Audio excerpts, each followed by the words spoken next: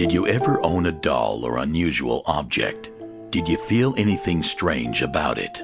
Have you dared yourself to visit a haunted house or a spooky place? If someone sells a haunted item on an online selling store, would you buy it?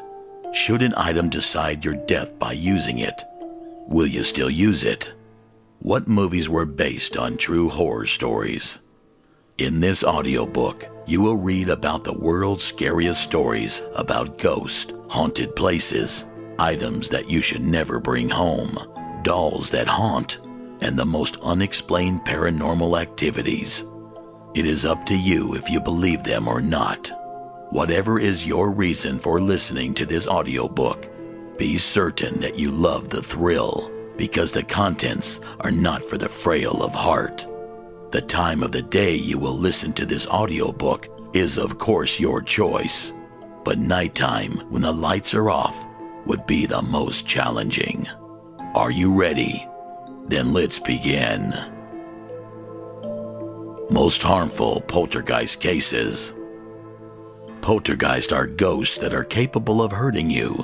They can move things and throw objects if they want to. Unfortunately, poltergeists are hateful entities, so more often than not, they would always want to hurt anyone who comes their way.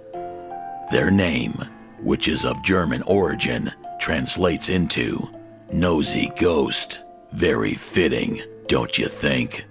In this section, you will learn about the most terrifying poltergeist cases ever recorded. Number 1.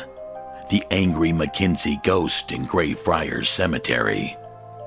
Before anything else, let's get a clear picture of who George Mackenzie was. Mackenzie was a lawyer back in the 1600s. During his time, King Charles II wanted a group of Presbyterians called Covenanters to change their religions. When the group refused to follow the king's commands, Mackenzie signed their persecution papers. Some of them were executed, but many were also imprisoned. The prison, now called Covenanters Prison, had very inhumane methods back then. Most of the prisoners would be left with little food and subjected to the cold winters without any form of heat. And if they were not killed, they were sold to become slaves. The funny thing is this: when Bloody Mackenzie died, he was buried in Greyfriars Cemetery, which is very close to the Covenanters Prison. His now resting place is now famous in the name of Black Museum and is home to a lot of poltergeist activities. It all started in 1999 with a man so homeless that he desperately sought the comforts of cemetery warmth. How wrong could he be? Because he encountered not protection, but a hateful spirit. Reportedly, he climbed into a coffin in the tomb of George Mackenzie, a lawyer, who signed the deaths of over 18,000 enemies of the former King Charles II. But instead of being as steady as a rock, the coffin shook on its own, covering the man with dust from the dead. According to reports, a guard saw the whole commotion, and both him and the homeless man were terrified.